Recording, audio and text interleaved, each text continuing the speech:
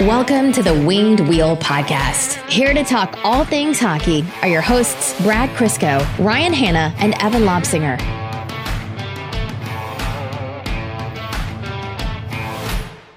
I'm really proud of you, man. Thank you. You didn't hold in your sneeze. Oh, God. That one actually would have probably forced air into my brain. No, that might have actually kickstarted it. Get a little oxygen in there. Oxygenate it? Yeah. I'm not sure that's how brain chemistry works, but maybe. I went to school for this, and I can tell you I have absolutely no idea. And I don't really know how engines work, so I'm dumb on all fronts here. Okay. So we definitely butchered the metaphor and everything. Also, how typical us, we recorded an early morning episode, and the best feedback we got was, you guys were so delirious, it was actually pretty funny.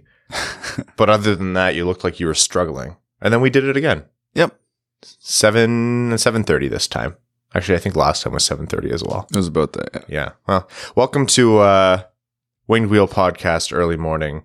One of your hosts who's been awake for longer than usual. I'm Ryan Hanna.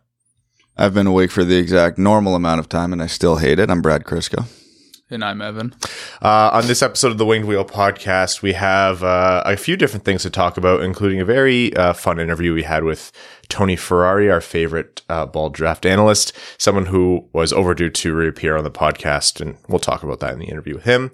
We'll discuss the Detroit Red Wings and the glory that is Moritz Seider in overtime, and we are also going to chat about a couple other pieces. Red Wings prospects Carter Mazur and Red Savage are crushing it, and Vancouver has finally decided to pull the trigger just in time to fix their team. They saw that their playoff odds dropped below 5% and said, now.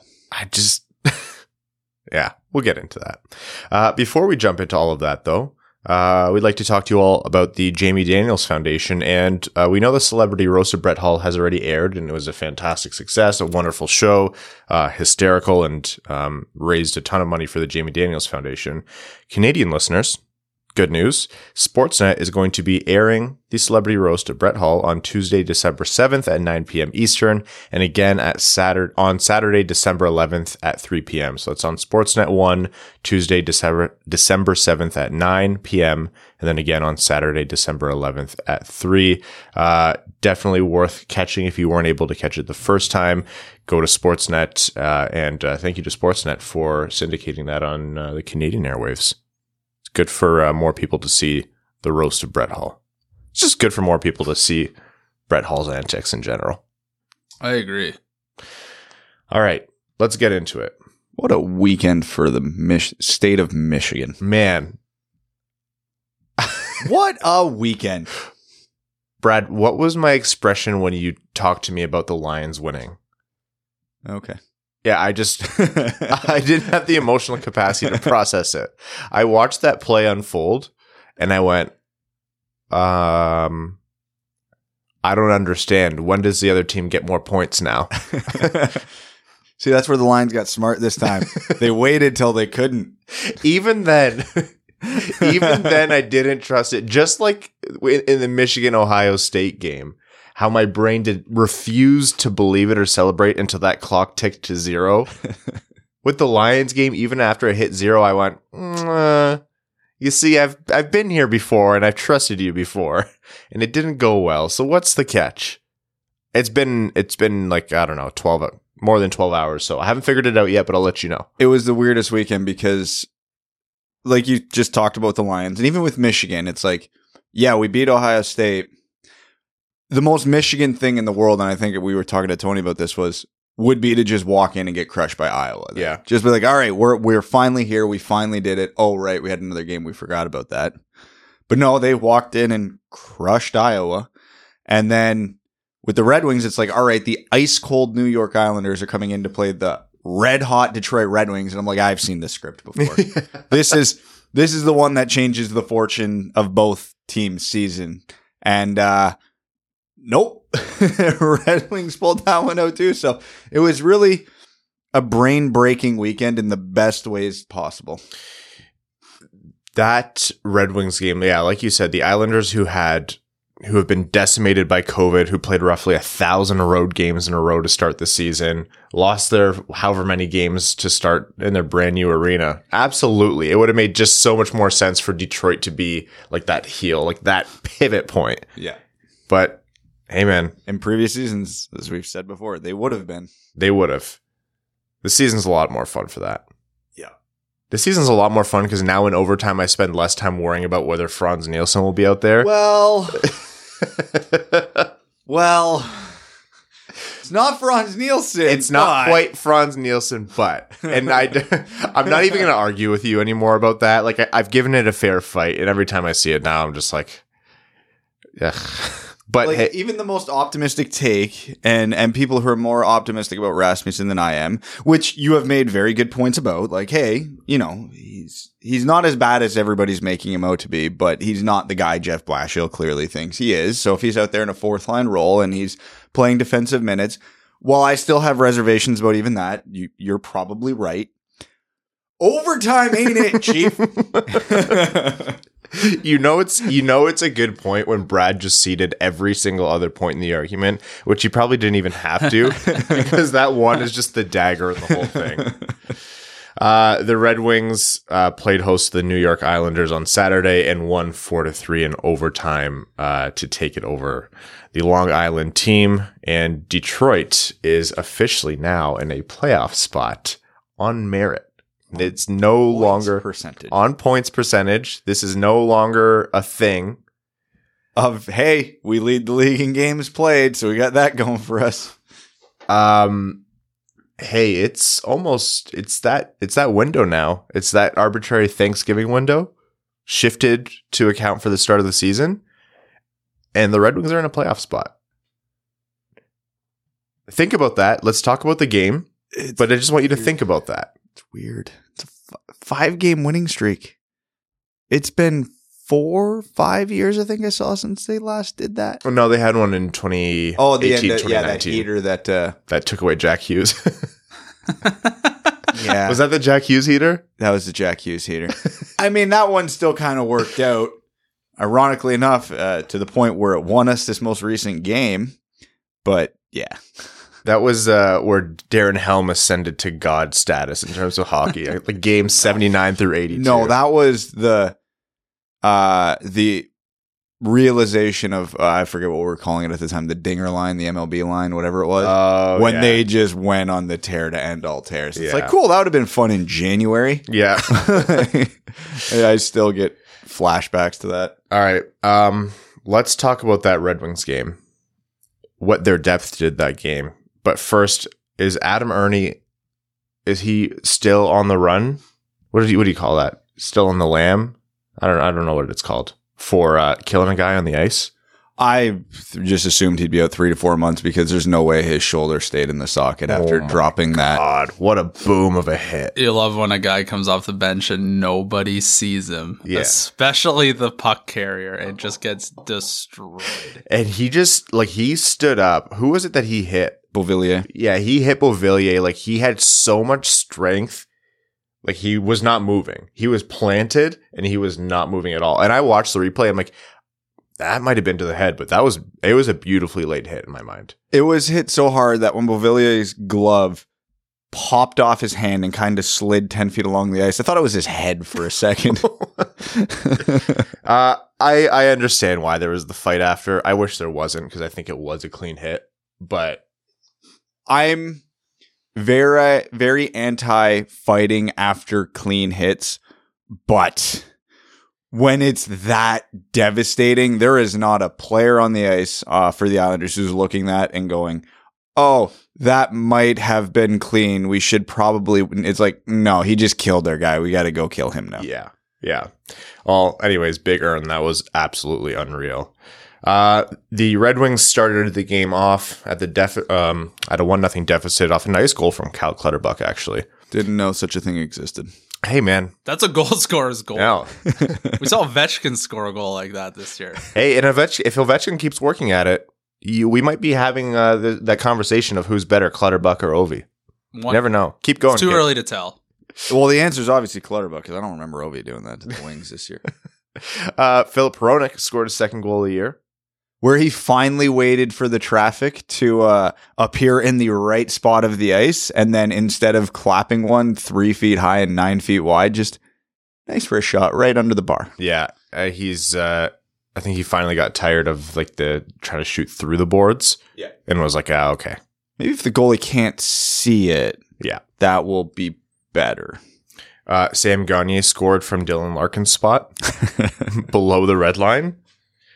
And Givani Smith with a fantastic all-around play to put that puck in. He needed that, especially after Blashill said he played his best all-around game, or I guess it was the game, but still just having that to put the cherry on top of it. Yeah. It was good.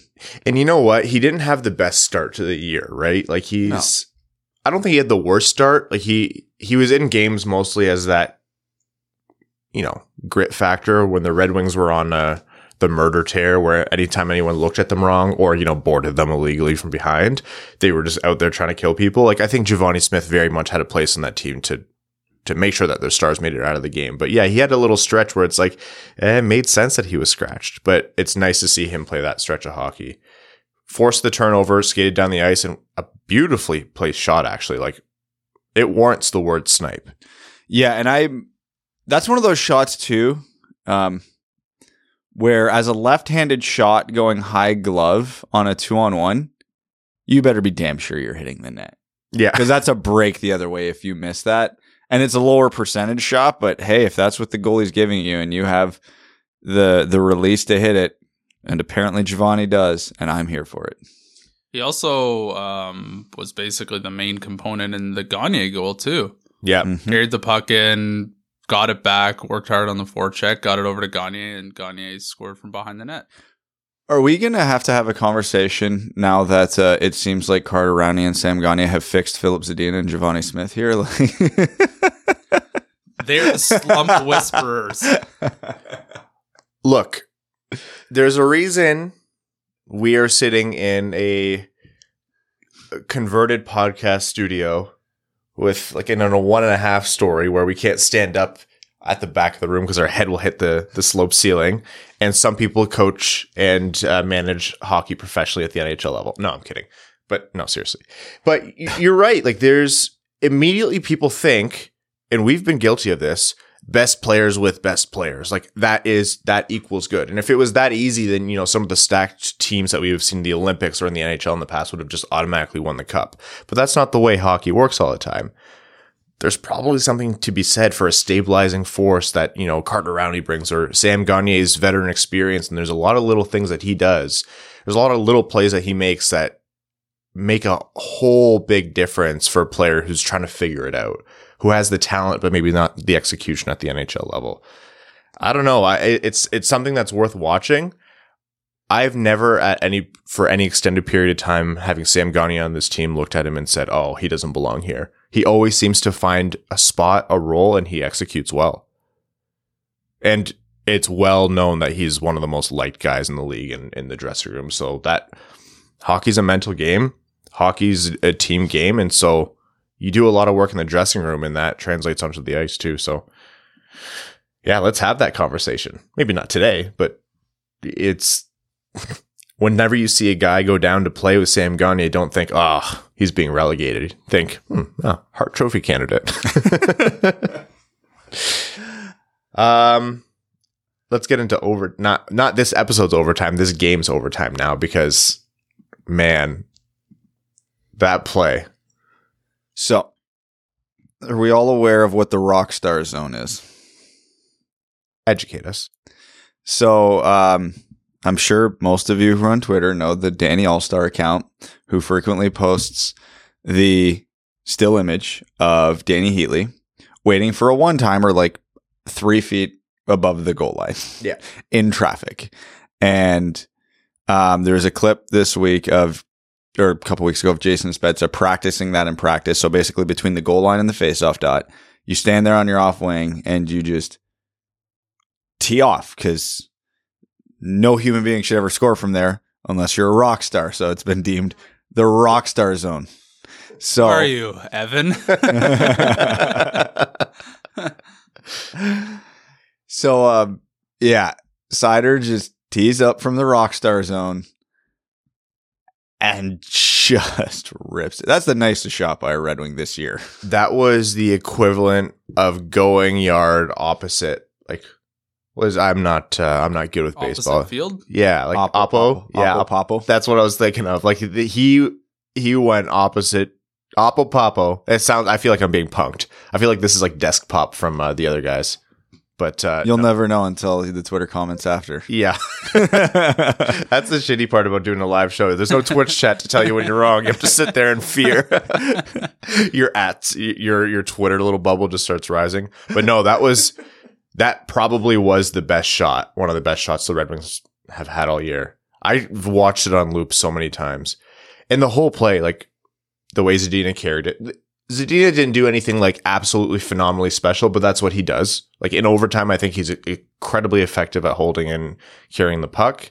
Pius Suter, though, is I think the real unspoken hero of that. Again, nothing out of this world, but the backhand, a little lift on the puck to make sure it clears any sticks, moving away from his body over to Moritz Seider in the Rockstar zone. That one timer, man. How many plays are Lucas Raymond and Moritz Seider going to have on their career highlight reel from their first 30 games in the NHL? Well, these ones aren't even going to exist in like 3 years. Yeah, these are going to be rare clips. It's be like, oh yeah, that Tuesday night rip from Mo Seider again. Yeah. We talk about it with Tony, but Seider's offensive game, it's not Cale Makar, not Quinn Hughes, like not that kind of offensive game. But it's there, it's real, it's significant, and it just won the game in overtime against the New York Islanders. I can't stop watching it. To quote Kim Kardashian, he's here and he's perfect. What the fuck? This is what I'm busting out at 7:45 in the morning. This is what you get from me. Okay. We need to emotionally process, so let's jump over to the interview with Tony Ferrari. You're welcome. You are welcome. The Hockey News and Sports Illustrated. Tony, you didn't know this at the time of recording, but you just saved us on this episode of the podcast. They're just mad they couldn't think of it. Enjoy. Tony, the Red Wings screwed you this year. It is December 5th, and it is our first time talking to you on the podcast this season. It's our first time talking 2022 draft prospects. And really, we're still jumping the gun. We just couldn't wait any longer. The Red Wings are too good for this right now. They turned their backs on you. I am more than happy to talk about mid-round prospect Ivan Miroshnichenko or Gleb Trikazov. Let's go, baby. You can't convince me either of those players are real. Yeah. They are both real, and Gleb Trikazov is my favorite name in the draft. It is ridiculous. Absolutely, that sounds like something I would read on Urban Dictionary. Yeah. If it's worth anything, Trikazov should be his name because he's just so fun to watch. Well, I'm glad that you're here to dispel that information, distill that information, because that name made absolutely no sense to me.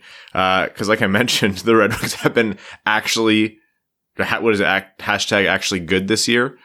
And so that's all we've been preoccupied with. But without further ado, folks, we're joined today on the Wind Wheel podcast by Tony Ferrari, our favorite bald draft analyst, kindly referred to as our bald king. He's from the Hockey News and Sports Illustrated. Altogether a good guy and someone with a good hockey brain that we're happy to have back on the podcast, albeit a little bit overdue. Tony, thanks for joining us again.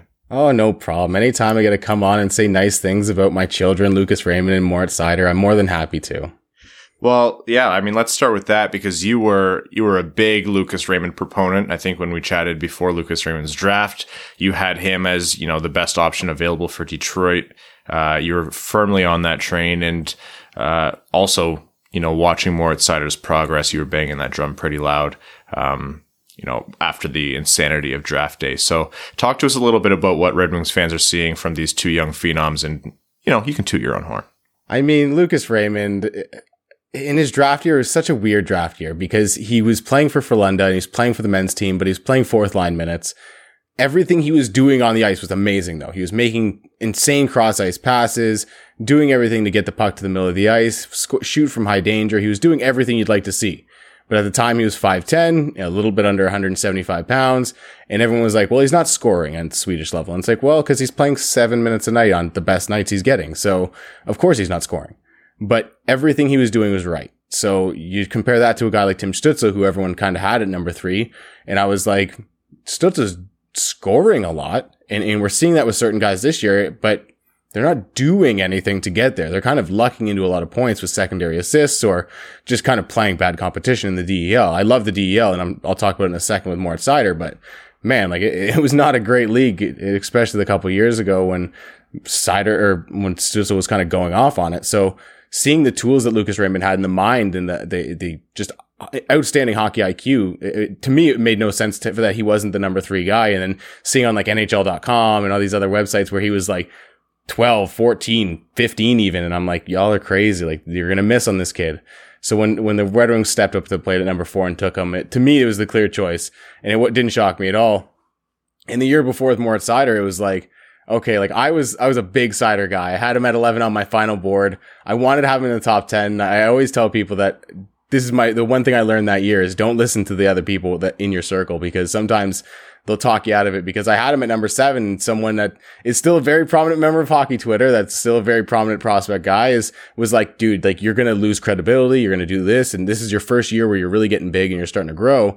Don't put a guy that no one really believes in your top 10. So I listened and I had him at 11, but even still 11 was a lot higher than most people. And when he went at 6, I was like, oh yeah, like this is my boy. And I remember watching your guys' live stream and it was like complete shock and awe. And I even me myself, like my face was more excited though. Oh, okay, bud. All right, let's do this.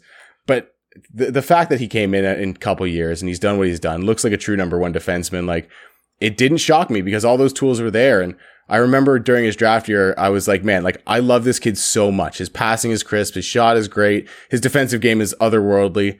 Why isn't he scoring more? So I went and I was reading German articles and Google translating them all. And I came across one where they were asking his coach what happened to his offensive game, because at the junior level, he was pretty good offensively. And his coach was like, we told him, like, play defense or you're not going to make it. Like, you're not going to reach your ceiling. So he completely committed to the defensive side of the puck. But all of those tools were there. The passing, the offensive zone, the breakout passing, everything was there to be that good offensive player. But he just wasn't able to do it because he was focusing so much defensively. Now that he's matured a couple of years, we're seeing him be a good offensive player. I mean, he's 3rd in rookie scoring with 17 points as a defenseman. Like, I don't think anyone's looking at this guy and not thinking he's a number 1 defenseman anymore. Is Seider's progression and especially his emergence of an offensive game at the NHL level kind of changing how people scout? Because Seider still does not do anything flashy. He's not out there walking the line like a Cale Makar, and he's not, finding these ridiculous seams like an Adam Fox, and he doesn't jump up in the play all that much. When you look at his point totals, you'd expect to see him flying around the offensive zone all the time, and he doesn't. But he's just efficient, makes the right play at the exact right time, and I call them IQ points because there's the guy, give it to him now, don't wait, goal. So is the scouting community kind of taking that tool set and translating it into this upcoming draft or something like that, hypothetically? I would like to say yes, because like Seider really was a project for me, like a little experiment for me, because I was like, he's doing everything right. Like he can make every pass. I've seen him make every pass, but he's not doing it all the time. And he's kind of needs to learn to be a bit more consistent. So if the tools are there, how much is he willing to develop and come? And we've seen that with Seider. So I'd like to say yes, but we're still seeing like Joakim Kemell and Brad Lambert are the perfect example this year. And we'll talk about them, I'm sure, a little bit. Joakim Kemell is scoring the lights out in the Liga. He's got 12 goals and he, at one point he was leading the Liga in both points and goals. And he's doing it largely by just kind of being in a good spot at the right time. He's not necessarily driving the play, whereas Brad Lambert is doing everything you possibly could want him to do, much like Lucas Raymond in his draft year. Not to the same degree, I don't think, but he's doing a lot of the right things. He's affecting the transition game. He's playing good defensively as center and a winger at the Liga level, but he's not finding the back of the net and he's not scoring all that much points-wise. So you're like, what is going on with these two? For me, those two are back-to-back on my ranking, and I don't think that's going to change very soon, to be completely honest, unless something catastrophic happens. But we're still seeing people go, well, Brad Lambert's not scoring, so he's not very good. And even people that were high on Lucas Raymond are saying that. And it's like, you might get bit again. And I think that's what's going to happen. And with Moritz Seider, I think people go, man, like that's a once in a lifetime thing. That won't happen again, but like it happens every year. The Red Wings European scouting group has been obviously prolific over the years. Håkan Andersson has been, one of the most well-known names within European drafting, maybe the only really household name within European drafting in the NHL. Is this the Red Wings knowing how to find those kind of market inefficiencies, so to speak? Or do you think it was just kind of like they hit it right this time, but the North American drafting shows that they haven't quite figured it out? I think it's a bit of both, because I do think on the North American side of things, I question some of their picks. Like, I think Cross Hannes is a perfectly good player, but where they took him, I was like, oh, okay, like, all right. And then you look at the European picks though, like Simon Edvinsson, just otherworldly this year. Like he's been more outsider from 2 years ago when he was in his post-draft year. You look at the recent European picks that they've made, even William Wallander, like he's coming along great.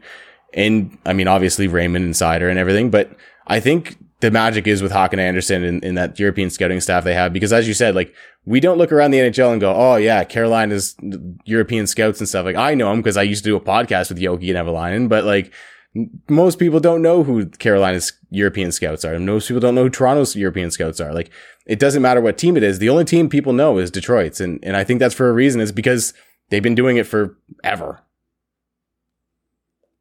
So let's chat a little bit about the Red Wings prospects. We've said nice things about Raymond and Seider, but how are the Red Wings' current prospects that haven't quite made Detroit doing? Simon Edvinsson is obviously the title contender here.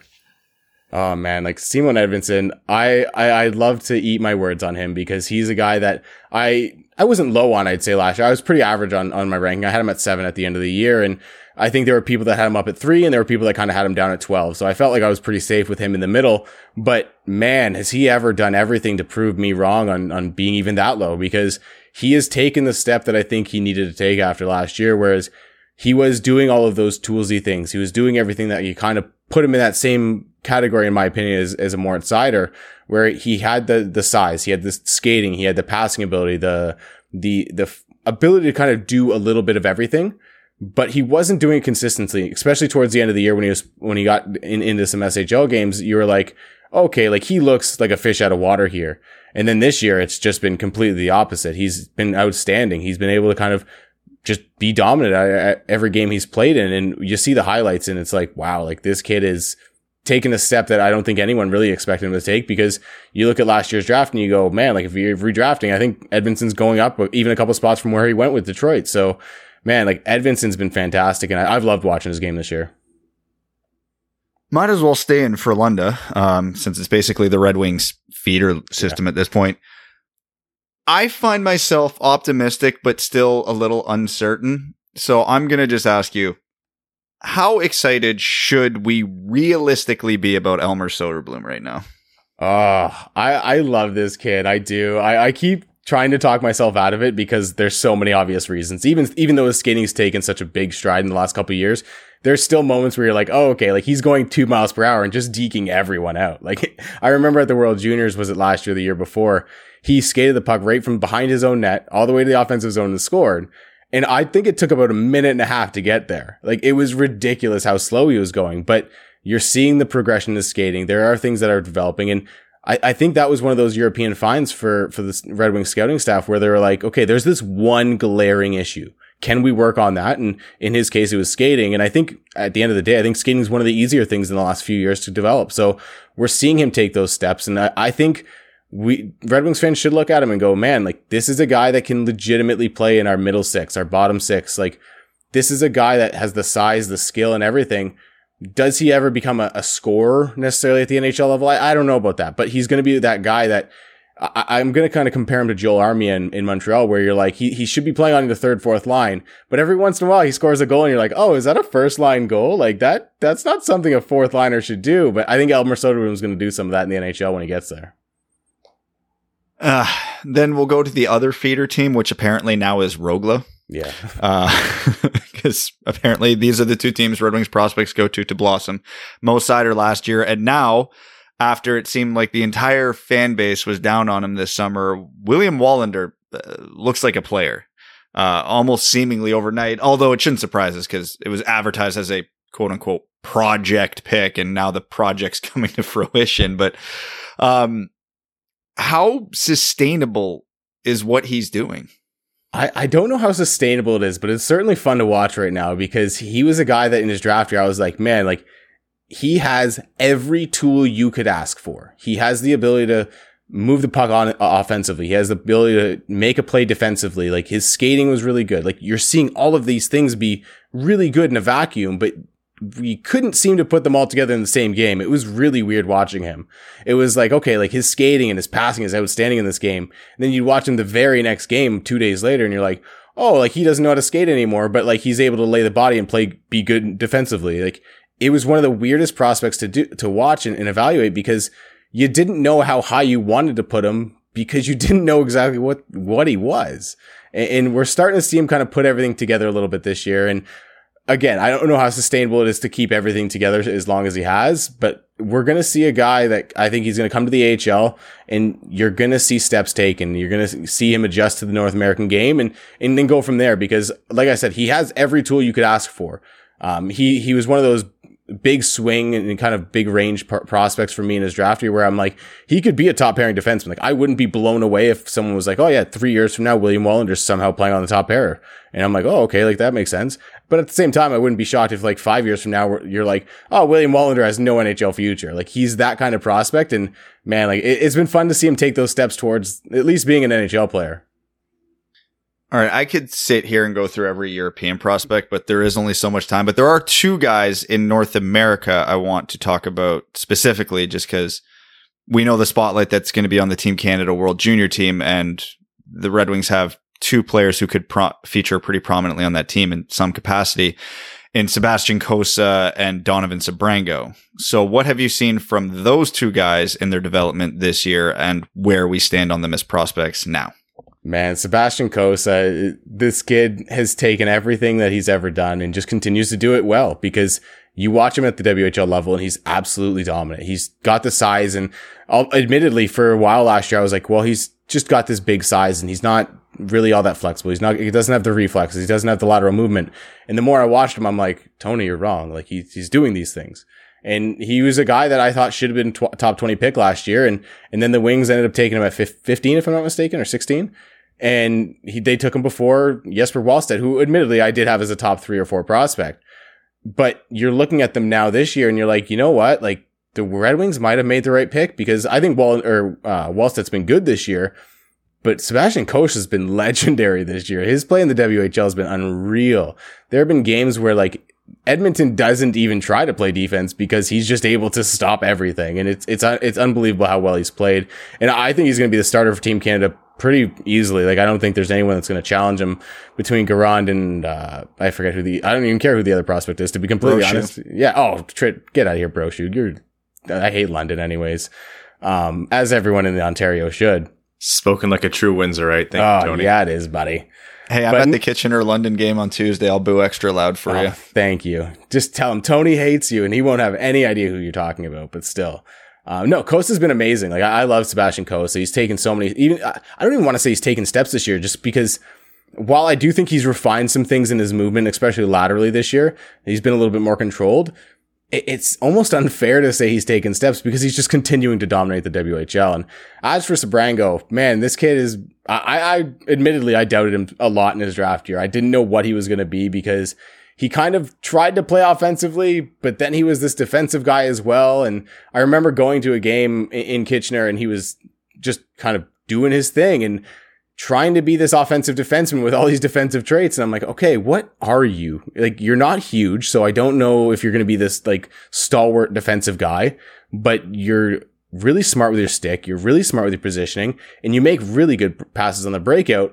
But then you like to try to sneak in and try to do something offensively that doesn't quite make sense for what you're doing at the moment. So I think this kid's going to be really fun on Team Canada. I think he's going to make the team, to be completely honest, because I don't think they have another player like him who can kind of be that rover, but still be defensively responsible. So I think he's going to be a really good player at the NHL level. But I think there's going to be time where he's going to take another year in the AHL, I think, and it's going to be fun to watch. So within the Red Wings system, obviously they've taken players that not necessarily weren't the best player available, but they filled some pretty glaring needs. Moritz Seider on the right side now, Simon Edvinsson on the left side. Sebastian Cossa is the answer in net sometime down the road because Alex Nedeljkovic has been unreal right now. What is the answer for the Red Wings' biggest hole, which is the center position? Matthew Savoy. Honestly, I don't know right now because they don't have the number one guy, I don't think. We all look at Larkin, and I think for years we've all kind of gone, is he a true number one? And I think this year, especially, and a couple years ago when he had that really big breakout season, we're like, okay, he's a number one. But if he's your number one, are you a cup contender? And I think that's always been the biggest question with him. I think ideally you'd love for him to have a second Dylan Larkin. If you had two Dylan Larkins, it doesn't matter if he's your number one because you have two of them. And I think you get a guy like Matthew Savoy in the draft this year, or, maybe something happens where they fall out of the playoffs and they don't get to eliminate the Leafs in round one and they become this team that has to draft in the middle of the round. But who knows? Maybe they do end up falling out and they get lottery luck after all these years of having none of it and they get Shane Wright. It'd be fun to see, but yeah, I think there's still that one hole down the middle for that high end center, because as much as I love Larkin, I do think he's a good low end number one center. But I think you look at the Stanley Cup teams and a lot of them have two number one centers, or a lot of them have a couple guys who can kind of play that 1A, 1B role. So I know it's not looking very likely right now unless the Red Wings get something called lottery luck, which I don't think exists in Hockeytown, period. But for the sake of it, let's chat about those centermen hanging around the top of the 2022 NHL draft. Because again, we haven't talked about it with the listeners this season at all. Yeah, Shane Wright obviously is the number one guy. I think there's been a few people down on him. I saw something on Twitter today about, he's not even producing that much for a true number one pick, especially a guy that everyone's talking about being this generational talent. And it's like, well, he hasn't played hockey in 18 months realistically. And when he has, you've looked at the World Under 18s, you looked at the World Juniors, and he's been more than a dominant force there. So I'll give him a little bit of a break for his somewhat slow start in the OHL. But he's starting to come on now, especially in the last 10, 12 games. He's been a lot more productive. And you look at the tools with this kid and the fact that he is such an outstanding two-way center. For me, there's no worry about Shane Wright. I think he is going to be this guy that can come in and be that number one center for whatever team drafts him. But I think this year's draft is pretty unique because you have some players that aren't necessarily those top three picks that are legitimate number one centers. Matthew Savoy is number 2 on my board, but I've seen him as low as number 11 or 12 on some boards because he's 5'9". But this kid is Braden Point-esque as a 5'9" center. And I do think he sticks at center at the next level because he is such a dominant force on the puck and away from the puck.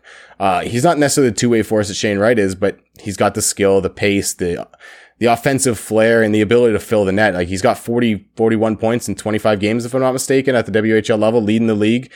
Didn't get an invite to Team Canada's camp, but that's another thing. And this kid is absolutely dominant. And then you have guys like Logan Cooley, Frank Nazar, Brad Lambert, who's falling down boards like crazy. And he's a guy that I think the Red Wings could realistically target if, say, they do make the playoffs or they just miss out on the playoffs and they draft anywhere between 12 and 15. I think Brad Lambert could be there because of how bad he's fallen down the boards, because of his lack of production. But I mentioned this before when we were talking a little bit before the podcast. He's still got all of those tools. He's still doing so much right. It's just not kind of coming on the score sheet. And Detroit drafted a player like that a few years ago in Lucas Raymond. And while I don't think Brad Lambert is the level of player that Lucas Raymond is, I do think Brad Lambert has that ability to be that number 1B if you have Larkin as your 1A. I think he's still a guy that could get there. And then even far further down, Connor Geekie, Philip Massar, all these players are kind of looking at realistic options at center, where I think a lot of times you're looking at 14, 15, you're like, yeah, he played center in junior, but he's probably going to be a winger. This year, I think there's actually a lot of legitimate centers. We all know Steve Yzerman as a type, and we all know the Red Wings have a need. Obviously, we're talking about centers. Just so we can get the prediction part out of the way, which of these top 15 centers fits Steve Yzerman's box of requirements the most? I've had this weird feeling all year about Brad Lambert being a Red Wing. I think he's a guy that he fits that bill of either he's soured on a little bit like Lucas Raymond is and the wings snap him up, or he's a guy that not many people are talking about because he has had the bad year. And you're looking at a guy like Moritz Seider who they decide to jump all over despite being a little bit lower on draft boards. So for me, Brad Lambert's been the guy kind of all year that I've been like, he'd look pretty good in a Red Wings jersey. Never a bad thing to get another Brad in that organization. So then the question that always comes up around draft time is, Do you draft BPA or you draft positional need? I don't think there's anybody on the face of the earth who thinks the Red Wings have a hole in the prospect system outside of center.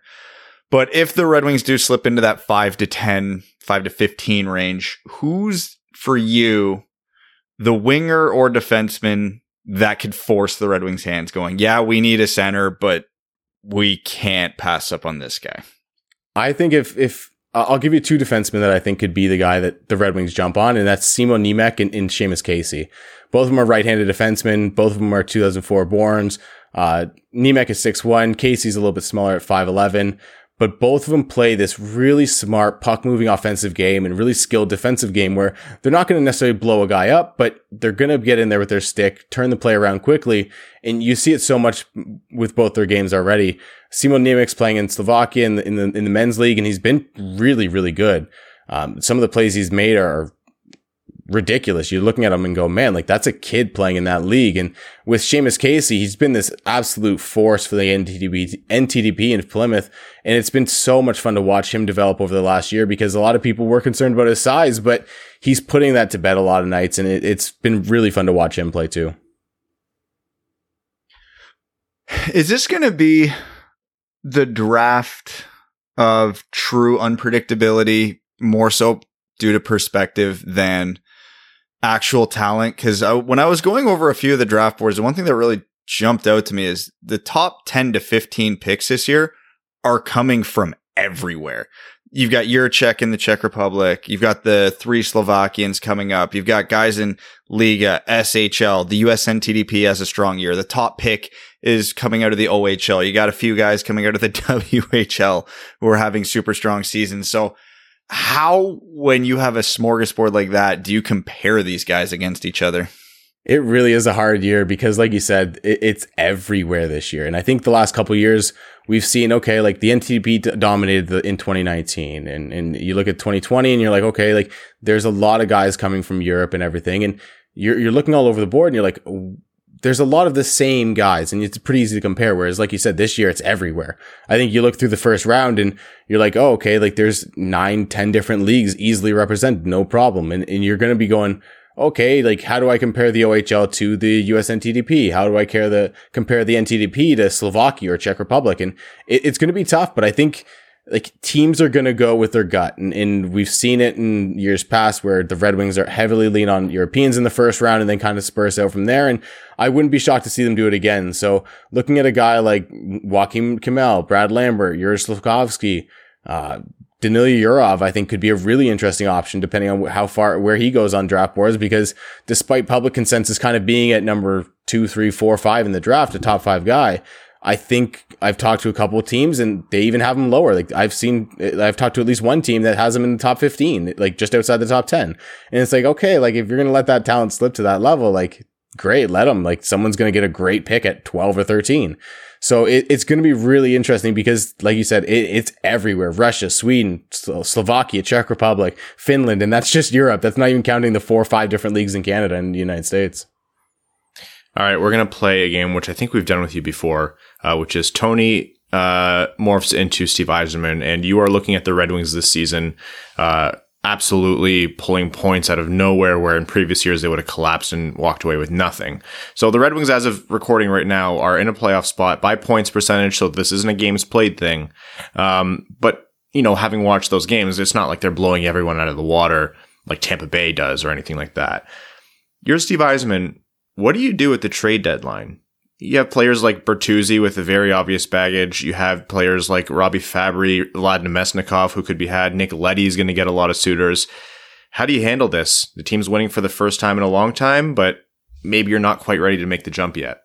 Yeah, you know what? I think there's a very big risk in not jumping the gun. I think you got to look at this team and you go, okay, like we're doing better than we expected. Don't go out and sell the farm. Don't even think about trading your first round pick. I don't think like Yzerman's smarter than that. So I'm not actually worried about that, but I've seen people go, oh, the Red Wings should be buyers at the deadline. No, stand pat. Let's see what this team can do. If you bring in someone, bring in some depth. Like don't trade away anything that you're going to regret in the future. Like no top 3 picks, no top 3 round picks, no prospects that are of significance in the system. You want to trade a guy that's your 8th best, 9th, 10th best prospect for a legitimate player with maybe a little bit of term, sure.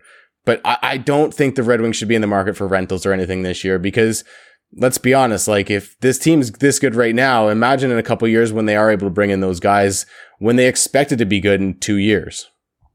Yeah, what is it? The 2018 New Jersey Devils. You want to avoid that mirage and then get ahead of yourself and then kind of cycle back. Although they've had a very good 18 months in terms of turning that organization around, but that was a team that misread it, and that's my biggest fear right now.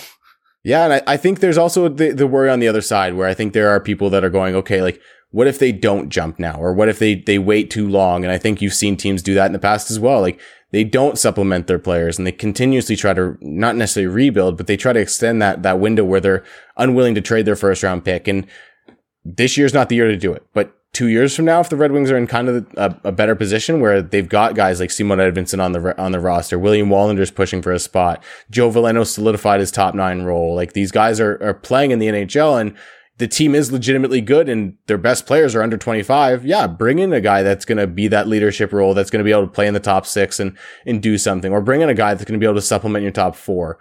Be willing to trade the picks and prospects when you're actually ready to compete. I'm not a guy that's like, man, I can't wait to trade a top round pick so I can be out in the first round or try to make a fluky win in the first round and then lose in the second. Like if I'm trading a first round pick, it's because I think I can win the cup that year. And this isn't the year for the Wings to do that. So what do you think? I know you spent quite a bit of time watching the Maple Leafs, which, very sorry for that. It's the worst. Although, this year things have, except when you've been burned and you just have zero faith going forward. I gotta talk about that because this is the most fascinating thing ever. The Leafs just had their most successful calendar month in franchise history, and my entire timeline is pessimism and people predicting the collapse, and it's Leaf fans saying that. So, oh yeah, with Leaf fans, they're the most easily to pile up on themselves. Like, I think the big thing I've been saying to myself this year as a guy who follows the Leafs and Red Wings primarily is, all right, I'm enjoying this youth movement with the Red Wings and with the Leafs. I'm having fun watching these games. I enjoyed the 8-3 Colorado game. I'm enjoying watching these guys do their thing and watch Austin Matthews come alive and watch William Nylander continue to be an amazing player and all of that. But at the same time, I've seen this before.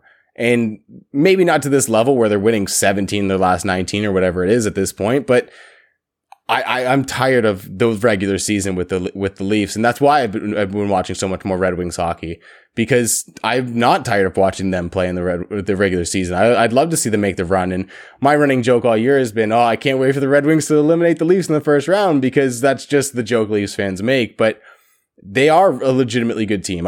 Anyone that's trying to say they're not a good team is probably a little bit either being an idiot or being an a-hole, and this is kind of the thing where the history kind of precludes itself and everyone's talking about curses. And while I like to make fun and poke fun, but realistically, this team should win a first round playoffs, but they've said that the last 3 years too. So it's this weird balance of pessimism and trying to keep your expectations realistic. And with the Leafs right now, it's just get to the second round. Let's see what you can do in the playoffs.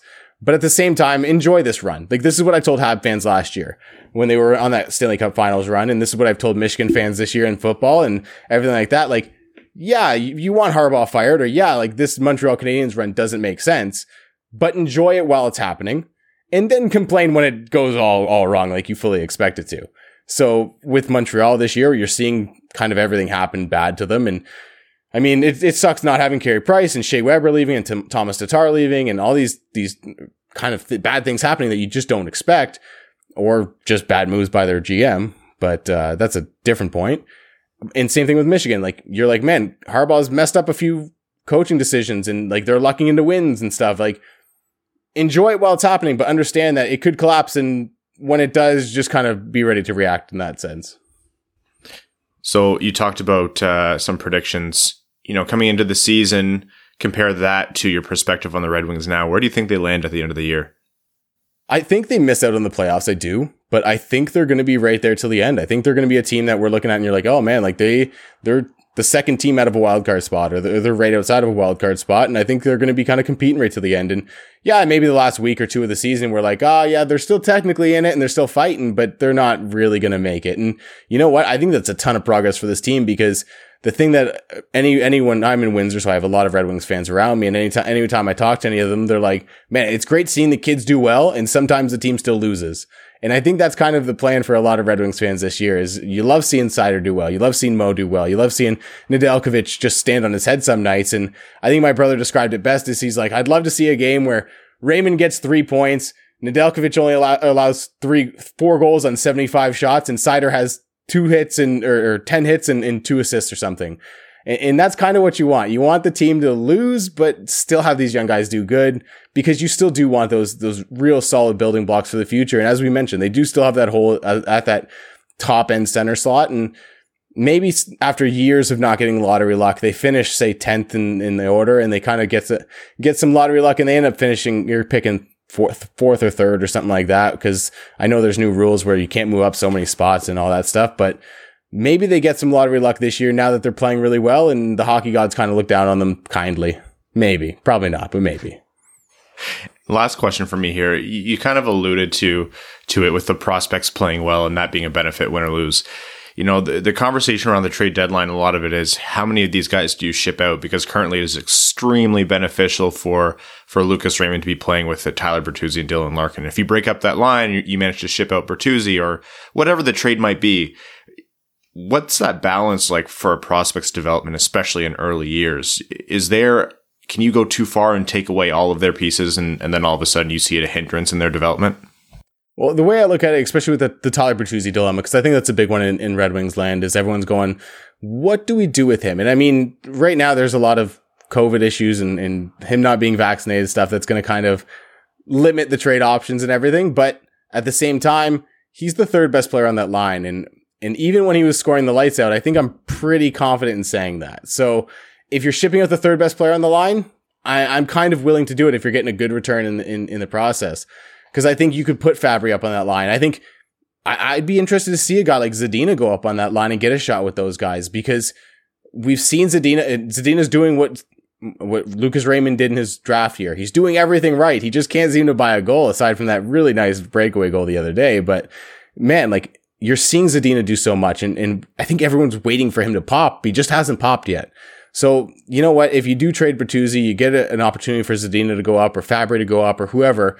And maybe that also opens a spot for Jonathan Berggren late in the year where he can kind of come into the NHL and do some stuff. And I think you're looking at a guy like Bertuzzi as a stopgap at the end of the day. And I love Bertuzzi. He's a fun player to watch. I think he brings a lot to this team in terms of just his ability to kind of do things in the corners that not a lot of players will do. And his ability, he has improved his skill a lot in the last couple of years. So Bertuzzi is a guy that I don't just move, but if someone comes to me with a really, really nice offer, I'm probably more than willing to do it. And then you look at the back end with guys like Nick Leddy and everything, and you're like, kind of the same deal. Like, when he's playing with Moritz Seider, because that happens very rarely now, but when he has, I still think Seider's the guy driving that pairing. And I mean, if someone's willing to take DDK off your hands, you just give him away for whatever. But like, there's guys on the back end that you got to be willing to move, because I think you look at this Red Wings team and you're like, that the best defenseman is very clearly Moritz Seider.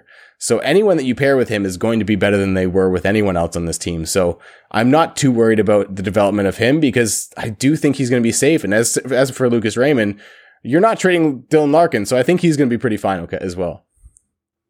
All right, Tony, appreciate you covering a whole host of topics here. Folks, Tony Ferrari at the Tony Ferrari on Twitter. You'll find his work on the Hockey News, Sports Illustrated. Of course, he's the host of Game Tape with Tony. Mr. Ferrari, thank you so much for joining us. And I mean, I would love to say let's do it again soon, but maybe the Red Wings are going to make it a non-factor, and all of a sudden they're challenging for the division lead. Yeah, I can't wait to talk to you guys about the 24th overall pick in June or something. It's going to be fun. Thanks, Tony. Yeah, no problem, boys. Anytime. I don't know, Evan. Are we letting him stay? The fact that even exists in Brad's brain is remarkable. Yeah, if this is going to get me an excuse to go home and go back to bed for an hour before work, like, I can come up with more. No, like, you're not invited back. Oh, yes. Think of how long you can sleep. Yeah. My God, what am I going to do with all that free time? You're going to join 3 more hockey leagues. We know how you are. Yeah, it's probably fair.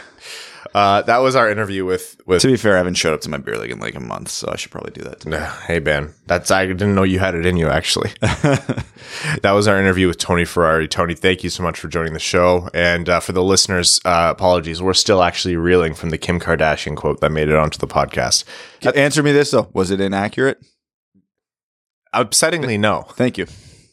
Hey, look, I'm all for obscure references, but that was something What's else. obscure about Kim Kardashian? She's one of the most famous people on the face of the earth. But we're obscure relative to that. I just realized at this moment, sorry, YouTube viewers, we don't have the studio lights on. Oh, yeah. Yeah. It's 7:30 in the morning. That's probably for the best. Brad, talk us through Carter Mazur Red Savage and the news with them. They're on the short list for the Team USA World Junior team, which is, I don't want to say unexpected. I think going into the season, we thought Red Savage would have a pretty decent chance, if like not an outstanding one, but like he was very much in the conversation.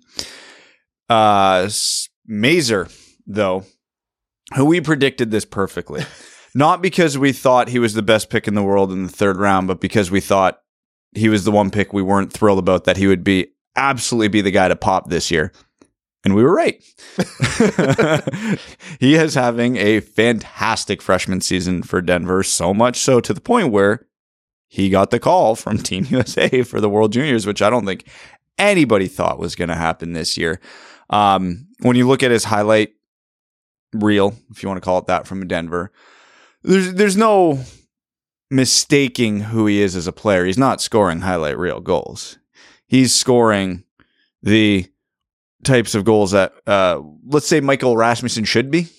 It's so accurate it hurts. Yeah. I don't even know what that is anymore. Yeah. Explain. They're all within 15 feet of the net. He's making the simple plays, simple passes, getting to the right spot at the right time, and doing the right thing when the puck gets to him.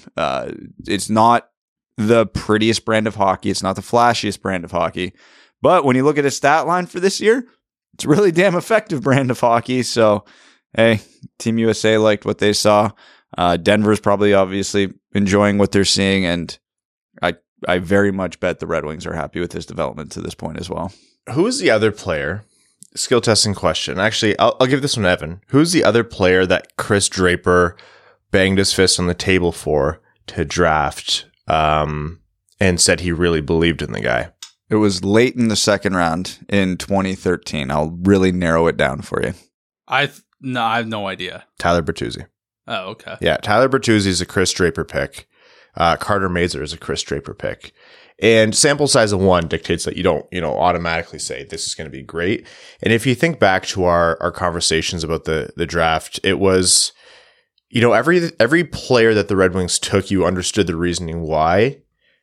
And anytime there was confusion about that player, it was more or less the players that were left on the board. And I think philosophically, you think, do you take someone who's going to be the next Darren Helm in the 3rd round, or do you try for another player with a higher ceiling at that spot? But I think coming out of that draft, that was one of our only, I don't want to say nitpicking points. Like, obviously, most picks in any draft, our favorite guy at the pick isn't going to be the guy that gets picked because it's just the way it works, right? Like, I think Edvinsson was 2 or 3 spots below on my list when the Red Wings picked him, but it didn't mean I didn't like the guy. It was just, I wanted Eklund. Mazur was the only pick in that draft, not counting the super late picks that nobody's even keeping track of, where I'm like, yeah, he's not even in the bubble of players I'm looking at here. If it was Red Savage at the top of my list when he got picked, nobody was on the short list. Same with all the guys in the 2nd round and so on and so forth. But so Mazur kind of came out of nowhere, and he wasn't ranked that highly either.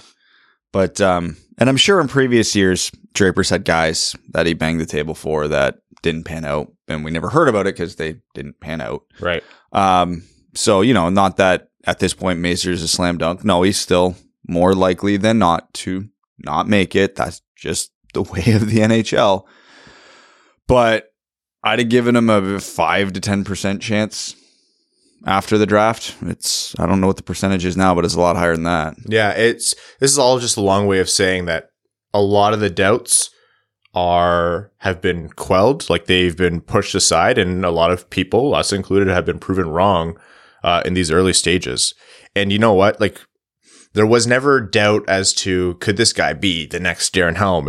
Again, it was just like, do you take that at that point in the draft? But hey, if Carter Mazur turns out to be this next energy guy who can score those grindy, like heart and soul, salt of the earth goals, that's fantastic. That's a fantastic find for the Red Wings. And believe it or not, NHL hockey teams need those guys.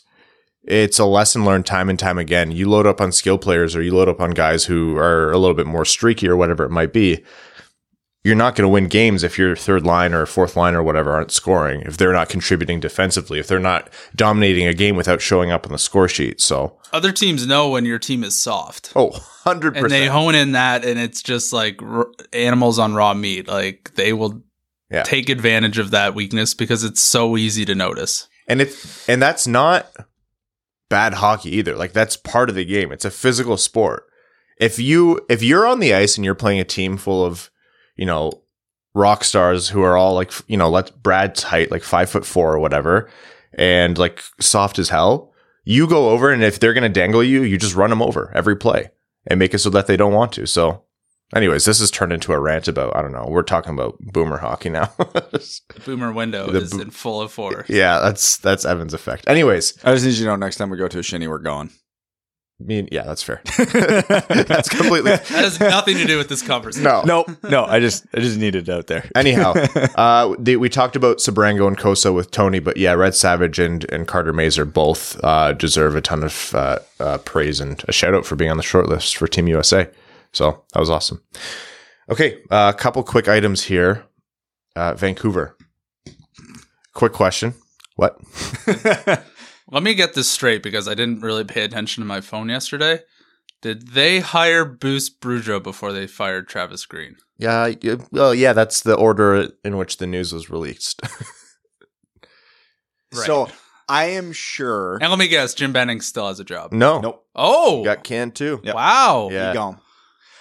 It kind of was like this slow process where the order of news went from Boudreau being hired to Travis Green being fired to Jim Benning being fired. Now, I'm sure internally, Green and Benning were probably notified earlier in the day. I'm sure they didn't call Bruce Boudreau first before they fired Travis Green. So as funny as it looks on social media, I would probably bet that's not the way it played out behind the doors. That was just the order of the information being leaked. I don't know. Given that it's if there's any organization though where I would believe it happened in that order, it is the Canucks. If I'm Bruce Zach Werenski. If I'm Bruce Boudreau, oh man, it's way too early for my mouth. Boost.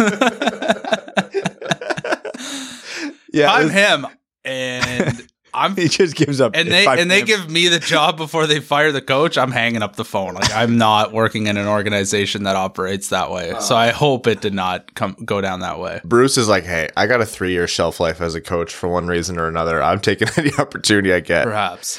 Even if the Canucks are still terrible, but he gets Elias Pettersson back to like an 80-90 point pace, I think he'll get another job after that. Yeah. Well, and you mentioned this before on the pod. He's a good offensive-minded coach. Like, he's, for some reason, memed a lot, but he creates a good offensive system pretty reliably. Every team he's ever coached has made the playoffs. A lot of Minnesota's early days offense can be traced back to Bruce Boudreau. Obviously, the success wasn't there, and he got canned, and it turns out maybe for the better. Who knows with Minnesota in the end, but they're a little bit wild over there. All right, folks, thanks for tuning into this episode of the pod.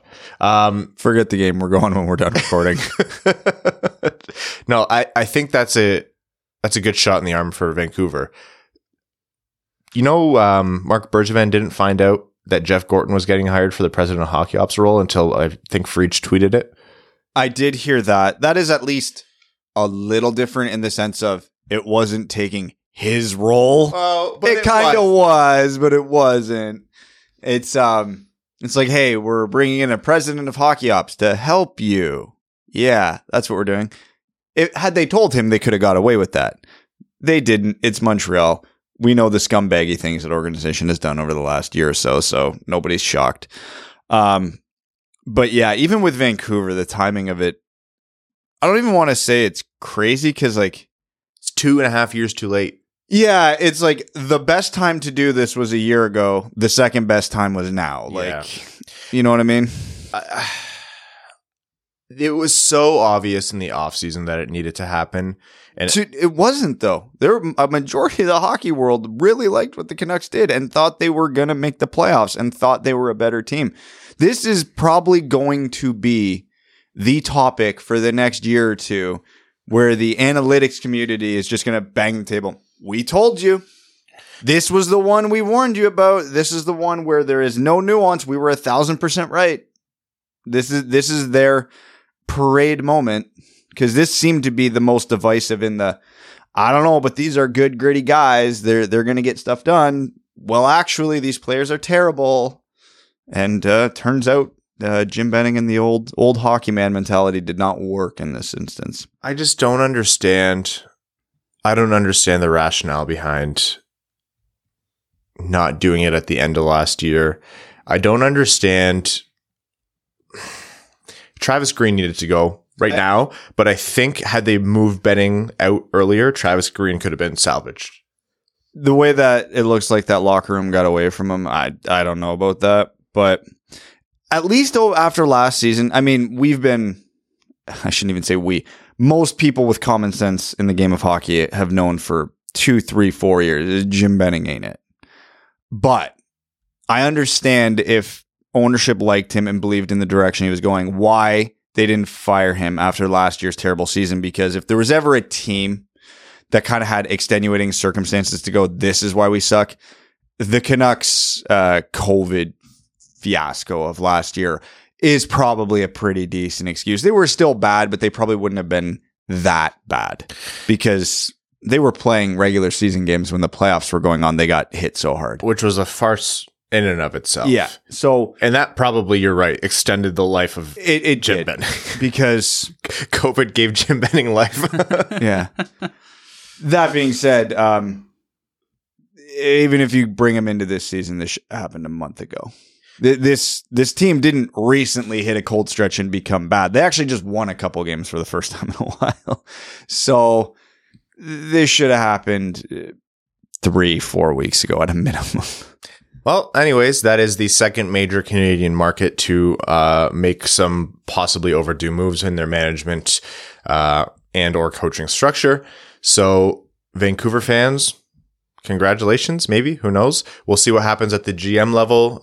Rumors of John Shaka maybe coming in once his suspension from the NHL. Just wait till they hire Dale Talon.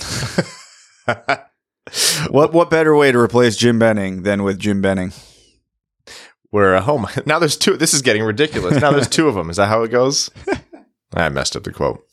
A messed up quote is a great excuse to pivot away from the topic. I'm just saying I nailed my quote earlier. Yeah, Keep up, Ryan. Let's get into overtime here. Overtime on this episode of the Winged Wheel Podcast is brought to you by our Patreon supporters. They're wonderful people. Patreon.com/Winged Wheel Podcast. If you want to help support the show, you're generally just cooler. You get more money back on your tax return. You get more green lights. It's all been scientifically proven. For legal reasons, this is a joke. But for legal reasons, go to patreon.com/Winged Wheel Podcast. We're going to take a few questions here. Seider, come in. Not going to get fooled by that one again. Says, I'm looking to go to a game at the LCA. What do you think is the best place to sit in the arena? I mean it when I say that place has I don't think there are very many bad seats in the whole building. I think you can justify any level depending on your budget. I love the mezzanine. I think it's the best bang for your buck. I think it's a fantastic view and you're so close. Often there's like, concessions and like drinks facing inwards to the ice so you don't even have to leave to the concourse. I love the mezzanine. The mezzanine is the best bang for your buck, but if budget is of no concern, 15 to 30 rows at center ice is always the best bet. Agreed. Splinters in my toes, please. Yeah. You feel like you can shake hands with the players. Yeah, exactly. Simon says 27 says, after watching the video of Mo getting wrestled to the ice in practice, this seems to be the most fun the Wings are having in years. So I loved that video, but I have questions. I don't know what they were, what the end goal of what they were doing there was. Just ruthlessly trying to murder Mo Seider. Like Lucas Raymond's being the little shit brother coming in and like giving him a snow shower to the face as he's on the ice. And Nick Leddy's the dad who's like, you kids, and then joins in to relive the glory days. And Hronek's just kind of like, am I going to play around or am I not? Actually, you know what? I'm going to go work on my one-timer. It was like a script written by... It was like an incredibly PG, like fanfic written by someone on Red Wings Twitter. It's like what happens in Red Wings practices, but it actually happened. They had a big win, then they had a practice, and all the boys were wrestling to celebrate at center ice. Whoever had the camera for social media that day was like, "Oh, thank you. You just wrote my content. I have to do nothing else right now. Just post that video with absolutely no caption." Also, there was no caption because I don't think they knew what was going on. When you tweeted like, Raymond playing the shit little brother, as a little shit little brother, I was like, oh yes, incredibly accurate. 100%. Miss Days says you can't reasonably tell me that if we maintain this points percentage before Verona returns that we don't have a shot at the playoffs. I'm not going to lie. Like we were joking about earlier in the episode, I keep waiting for the regression. Because for things we talked about before, depth on this team is still not good. But maybe these 4, 5, 6 guys can keep them afloat all the way to the playoffs. It might happen. Especially Nedeljkovic. Oh my God, Nedeljkovic. Cody Stark mentions the same thing, and he wants us to talk about Prashanth because he tweeted that the Wings are entering a dangerous part of the rebuild. Jump too early and you risk getting stuck in mediocrity. Wait too long and you risk wasting the primes of your best players. It's a difficult area for a GM to manage, and this is from Prashanth Iyer. It's fair. Because as of right now, I think the Red Wings are legitimately in the playoff conversation. Very obviously because they're in a playoff spot. I think end of season, I wouldn't be surprised to see them too far out of it. And you can't knock anyone who says, this could be a playoff team. But what are you supposed to do? Draft good players and then not be good? Yeah. Like how does that work? Like eventually you're going to have to get into that purgatory zone and hope your trajectory keeps improving. Yeah. I understand you want to time it right, like slingshot with a good, a salvage every good draft pick you can. I think reasonably Steve Yzerman has two options here. Stand pat at the deadline, player in, player out, you don't buy. Or maybe it's a mix of both. You sell your valuable players who won't factor into a future competitive team because of age or whatever else. You set your team back a little bit, but then you are really geared to go moving forward. I'm pretty sure I've mentioned this before on here, but it's worth repeating. You got to be careful because the difference between this year and previous years is it's a much younger team. There's more than 2 or 3 guys who are going to be around for the long haul, who are going to play playoff games with this team. So as much as it's easy to look at it from a pure asset management standpoint and go, oh yeah, if you're anything outside of a top 4 spot in your division, sell everything because you're obviously not winning the cup this year. So it's better to get futures. You have to keep the guys in the room on the same page. So if you're a Lucas Raymond, a Mo Seider, a Dylan Larkin, maybe even a Robbie Fabry who could get extended, a Philip Zadina, and you're sitting in a playoff spot, let's say it's by 1 point and there's 6 teams behind you within a point or 2. So it's tenuous and it's unlikely, but you are in that playoff spot. You have earned that playoff spot to that point and your GM goes, now we're pulling the chute. That sends up pretty bad message to the team. Like, hey guys, I'm glad he got us here, but especially a team that's done quite a bit of losing. Yeah. So no matter what happens this season, I am 1000% of the mindset. You do not trade for a single player at this deadline. You do not move out one pick. You do not move out one prospect. You stand pat.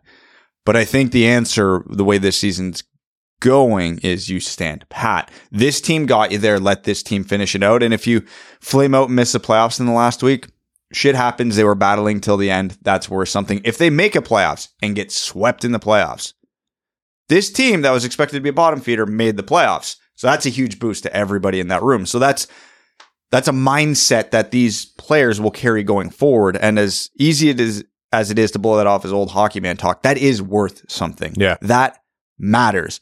But getting back to the purgatory of it all, and this is the concern I fall on, because you do get stuck in purgatory. And I don't think anybody here is saying the Red Wings don't have enough draft picks or they don't have enough prospects. But as we talked about, Tony, they have that one glaring hole and no obvious solution to. We all assumed that solution would come in the draft. But if you're picking 15, 16, 17, 18, yeah, you're probably not getting a top 6 center. That's the way it works.